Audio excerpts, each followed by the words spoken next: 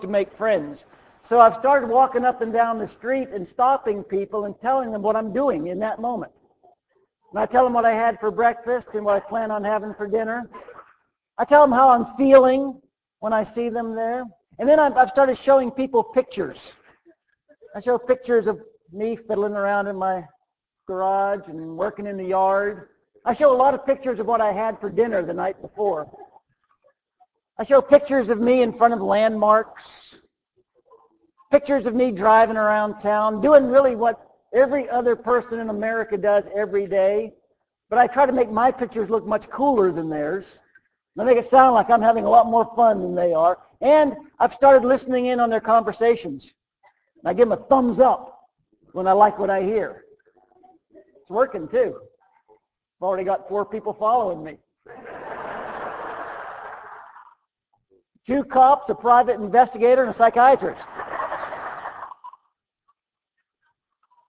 Well, as you see on the screen, today is our second half of our discussion on community. Fellowship, friendship, whatever you want to call it. We talk about doing life together.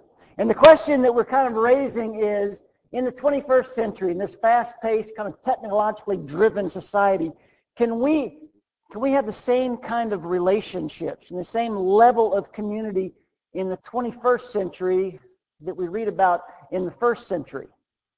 Last week we talked about some things the Bible has to say about community. This week I want to talk a little bit about what Bay Area is doing about it and what you might be able to do about it as well.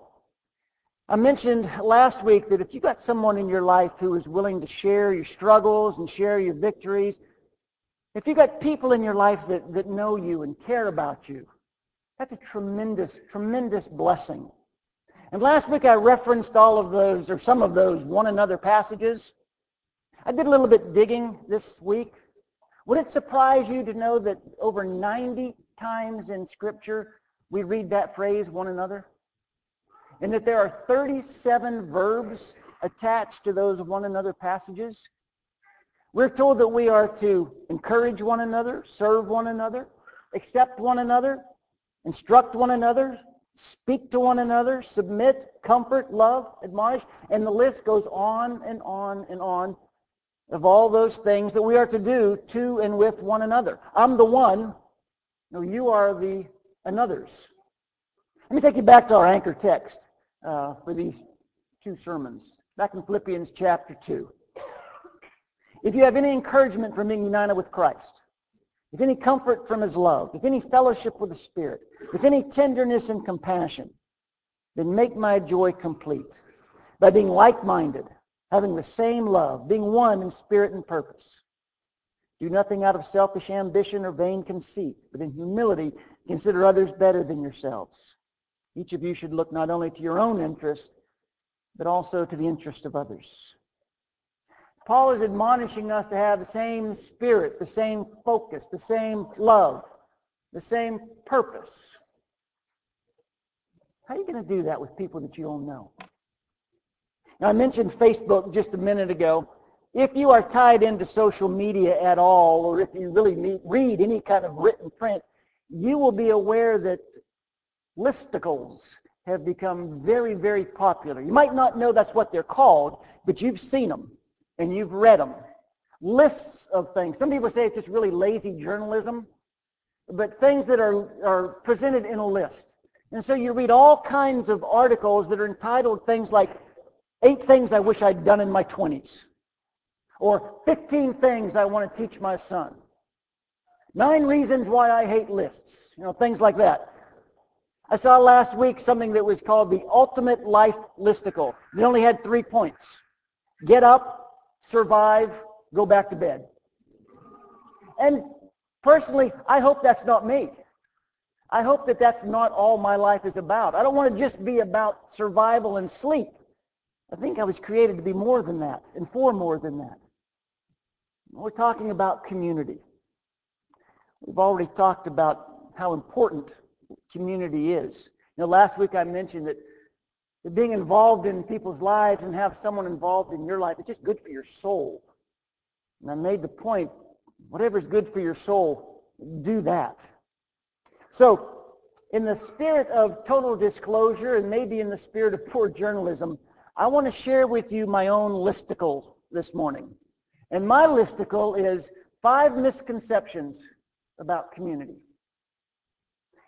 Everybody loves the idea of community. It's a pretty easy sell. But the reality is it's difficult. And it takes time. And things that are difficult and things that takes time usually isn't something that people are lining up to be involved in. So I want to share with you 5 misconceptions regarding community. And the first is, it's easy. Because having close relationships sounds so attractive, we like to think that it's got to be easy as well. And I think part of that is because we want things that are right.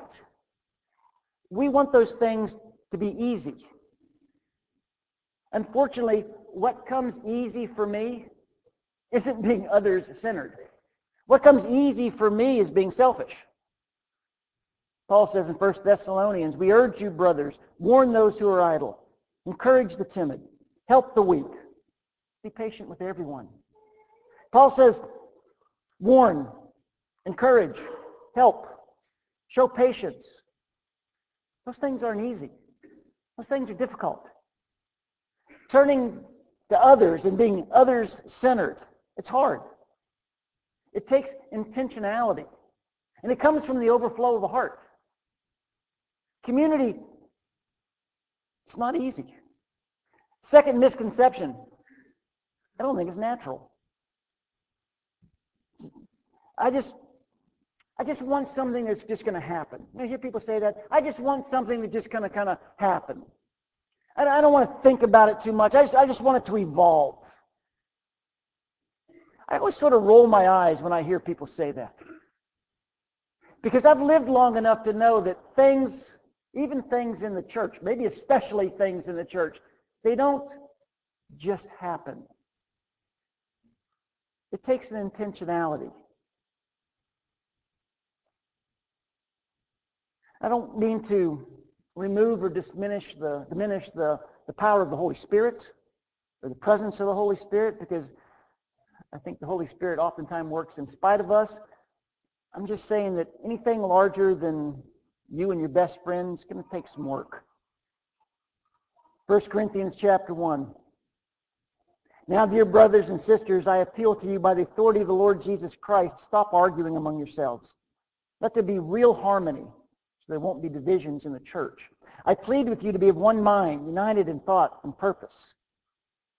Paul's telling the church in Corinth, you're going to have to work at this. Real harmony takes some intentionality. It doesn't come naturally. You've got to work at it. Being devoted to one another, one heart, one mind, one thought and purpose. Those kinds of relationships, they don't just happen. And those kind of relationships aren't formed just by conversations in the lobby. Real community has to be intentional. And sometimes that doesn't feel quite as organic as we wish it did. Third misconception regarding community. It'll come to you. Just sit back, relax. You don't have to do a thing, just wait for it. Wait for it. And before long, you too will be enjoying all the blessings and rewards of living a life in community. Kind of reminds me of the young guy who decided to go into farming, make that his vocation. Somebody came to him and asked, why did you decide to go into farming? He said, well, I've always dreamed of making millions of dollars in farming like my dad. The guy said, your dad made millions of dollars farming? The young guy said, no, but he always dreamed of it. You can dream about real relationships. And you can dream about having people in your life that really care about you and hold you accountable and encourage you. But if that's all it is, it probably won't happen. Once you start getting older than high school and college, things get a little more complicated. Because you're not going to have anybody hounding you to get involved in something anymore. As you get a little bit older, Christianity even becomes a little confusing, because you can wait and wait and wait, and no preacher, no elder, no deacon is going to come knocking on your door. you're going to have to do something. You've got to get up and go to church. You've got to find a place to fit. You've got to join a group. You've got to get involved. Paul says in Romans, so then we pursue the things which make for peace and the building up of one another. Here's kind of the neat thing about that verse. Paul is saying that we are to pursue things that build each other up. So it's not just about me. And it's not just about you. It's about us working together, pursuing, working on those things that bring us closer to God and closer to each other. You can't find real community without being committed to the body. It just won't happen. Fourth misconception regarding community. It's convenient. Let me just go ahead and say out loud what many of you have been thinking. I love the idea of community. I love the ideal of being involved in each other's lives. But the reality of it and the implementation of it can be super annoying. And it can be incredibly inconvenient. And it can be inconvenient. Because now we've got to start rearranging our lives around other people. And as I said, what comes naturally to me, at least, is kind of selfishness. I think about myself first most of the time. So whether it's committing to a small group or showing up to help someone in need, community requires us to step outside of our warm, cozy, well-defined, much defended comfort zones. To step outside of our bubble and step into someone else's bubble. Or more frightening, to allow someone else to step into our bubble. Again in Romans chapter 12. Don't just pretend that you love others. Really love them. Hate what's wrong. Stand on the side of the good. Love each other with genuine affection. And take delight in honoring each other. Is it convenient for you and your family to clean up the house and invite people over? Is it convenient for you to get cleaned up and go to someone else's house to meet someone? Probably not. Because we're all really busy. I know you're really busy. And life is really hectic. And we value our time and we really protect our time. The community is not convenient. But I'll tell you this, it's worth it. It's worth it because it's good for your soul. And whatever's good for your soul, do that. Which brings me to my final misconception regarding community, and that is, it's optional. A lot of people have the misconception that this thing, doing life together, it's kind of optional. It's like an insurance rider. It's like a contractual section that we can opt out of if we want to. We can take it or leave it. I mentioned last week that we are not intended to live alone. We're not created to live alone. We're not supposed to be living in isolation. We're supposed to be doing life together. In fact, we're commanded to do life together. Jesus says in John 13, a little bit of context here, he's in the upper room. The cross is very near. And he tells his apostles, a new command I give you, love one another. As I have loved you, so you must love one another. By this all men will know that you're my disciples if you love one another.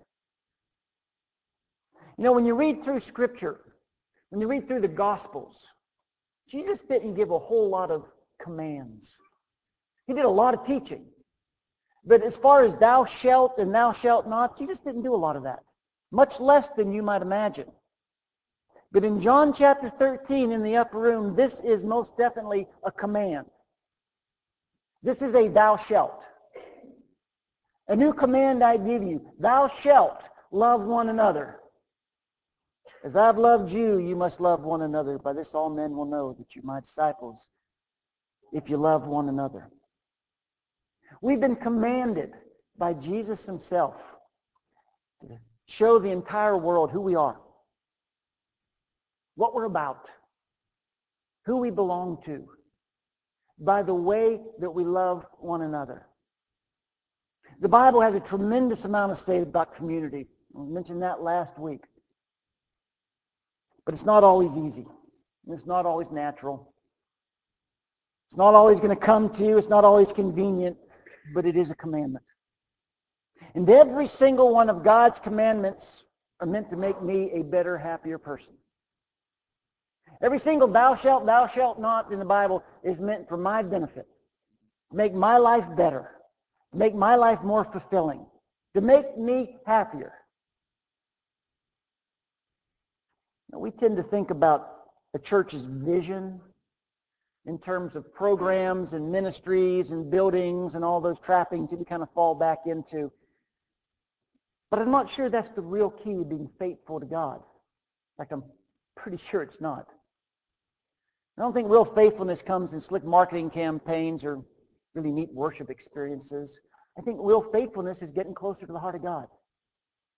And I think real faithfulness is being more and more like Jesus Christ. Knowing Jesus.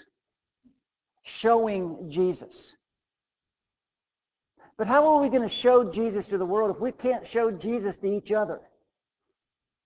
And I think that's exactly what Jesus had in mind when he said to those disciples in the upper room, a new command I give you, love one another. As I've loved you, love one another.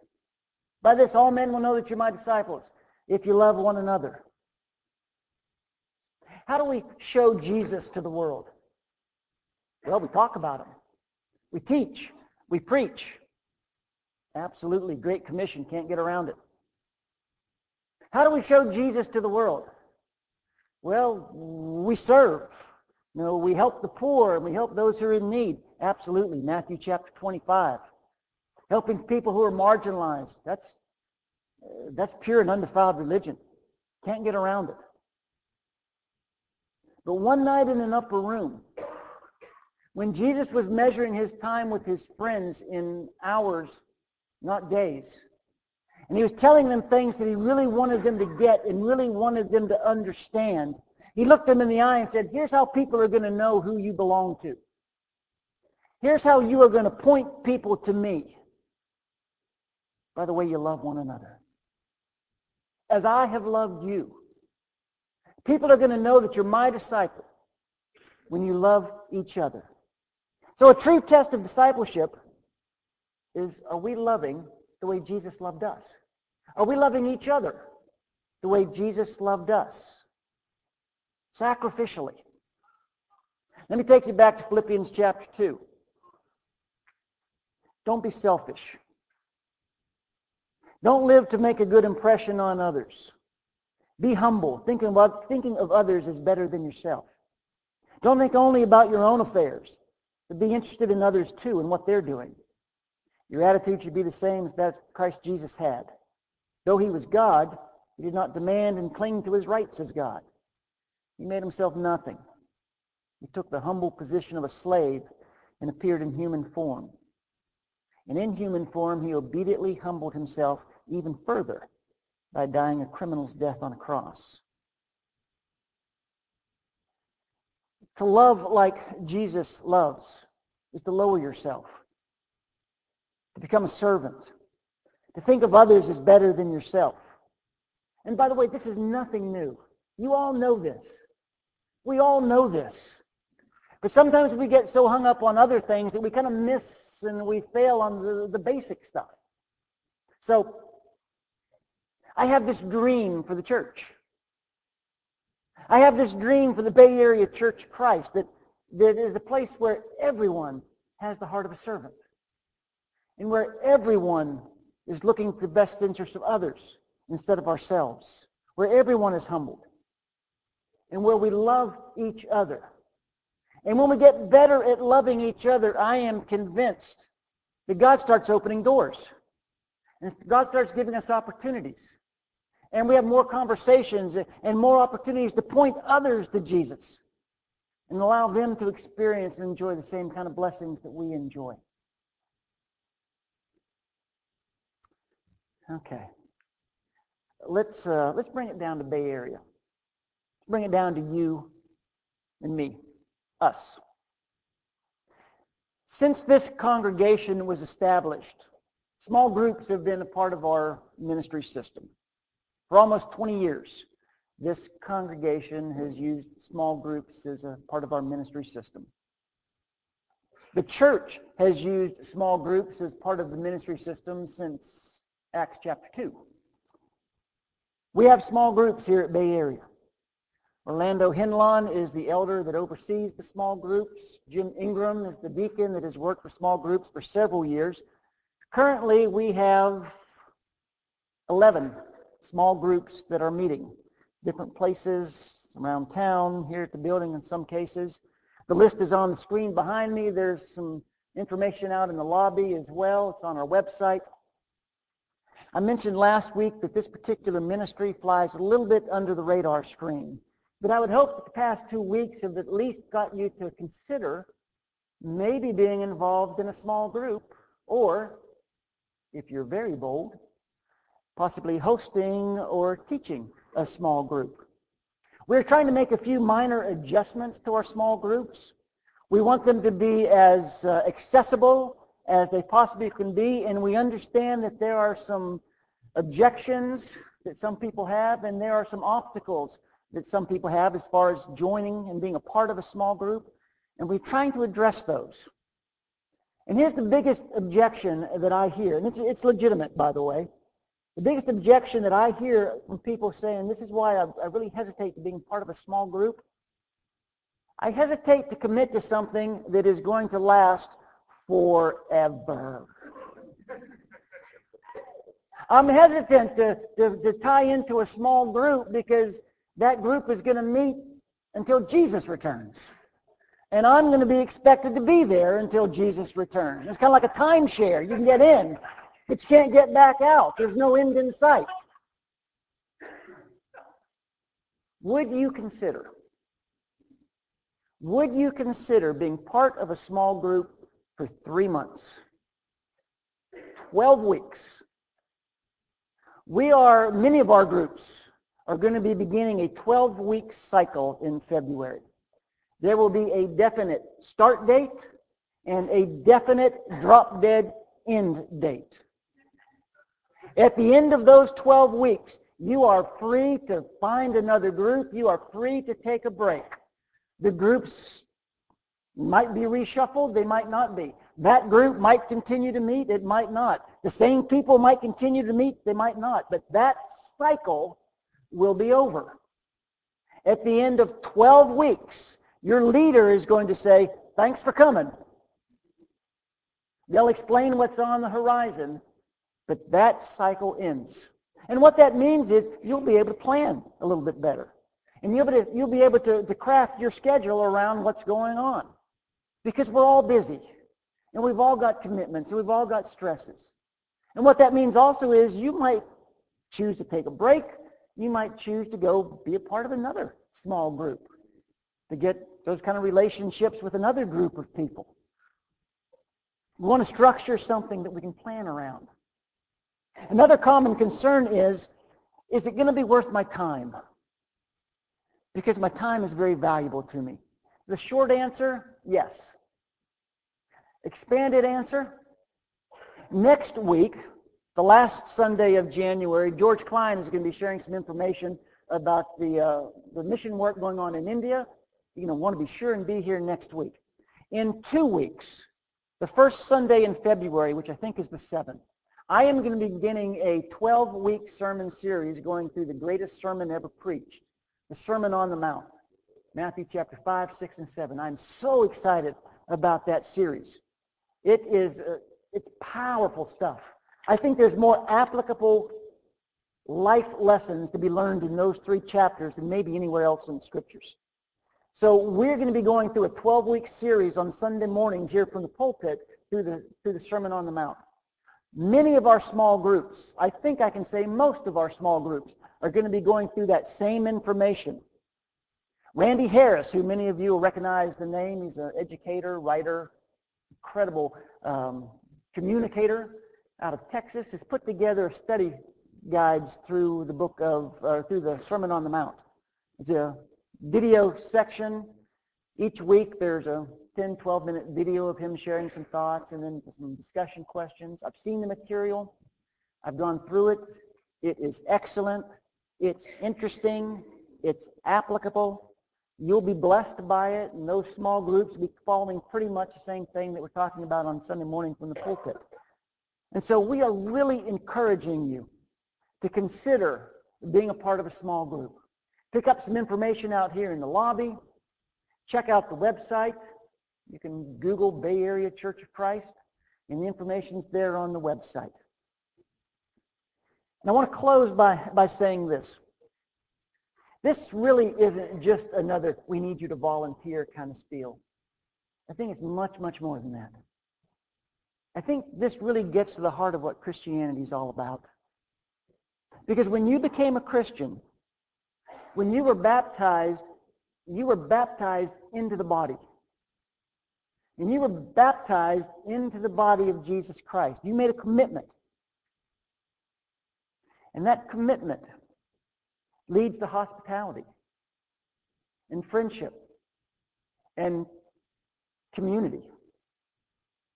You can't be a friend just in the church building. You know, we don't come to church to get friends. Really, we come to church to be a friend, right? And so our friendships become part of our ministry system. And it becomes part of one anothering, those friendships. It takes a sacrifice. Well, being involved in other people's lives, it takes a sacrifice. But if we can't sacrifice that much, are we really being that much like Jesus? Bay Area has intentionally not had Sunday night services so that we would be able to meet somewhere else during the week, to enjoy fellowship and some study and encouraging one another somewhere else during the week. And those small groups are a really practical way to live out our Christianity, to fulfill those one another passages that we read about. Because I'll just be very open with you. 6 elders, 2 ministers, soon to be 3. We can't keep up with everybody in a 400-member congregation. We can't know what's going on in everyone's lives all the time in every situation. And that's why we need all of us to be part of this network of friends, this network of relationships, to encourage each other and to be there for each other, to teach and admonish, again, all of those one another things that we read about in Scripture. Not so much for what we can get out of it, but how we can be more like Jesus. It really is an opportunity for us to be more like Jesus. And again, isn't that kind of the definition of faithfulness? Being more like Jesus. I don't know exactly what you do with a lesson like this. I hope that you go home and talk about it. I hope that you pray about it. I hope that you'll pay really close attention to where the Spirit might be leading you and nudging you to maybe be a part of something that you haven't been a part of before. Maybe get involved in some things you haven't been involved with before. Some of those obstacles, I hope, will be removed, and you would consider not just the blessings that you can receive, but the blessing that you can be to the family here, living in community. And as a family here, as always, we don't want to miss an opportunity for you to be able to share with the family. There might be something going on in your life this week that you really need prayers of people who love you. It might have something to do with this lesson. It very well might not. But as a family, like we always do, there's something on your heart, something you need prayers with, something you need to share, maybe something that you need to allow us to take to God for you. There's going to be some people here at the front, and we will minister to you, with you any way that we can while we stand and sing a song.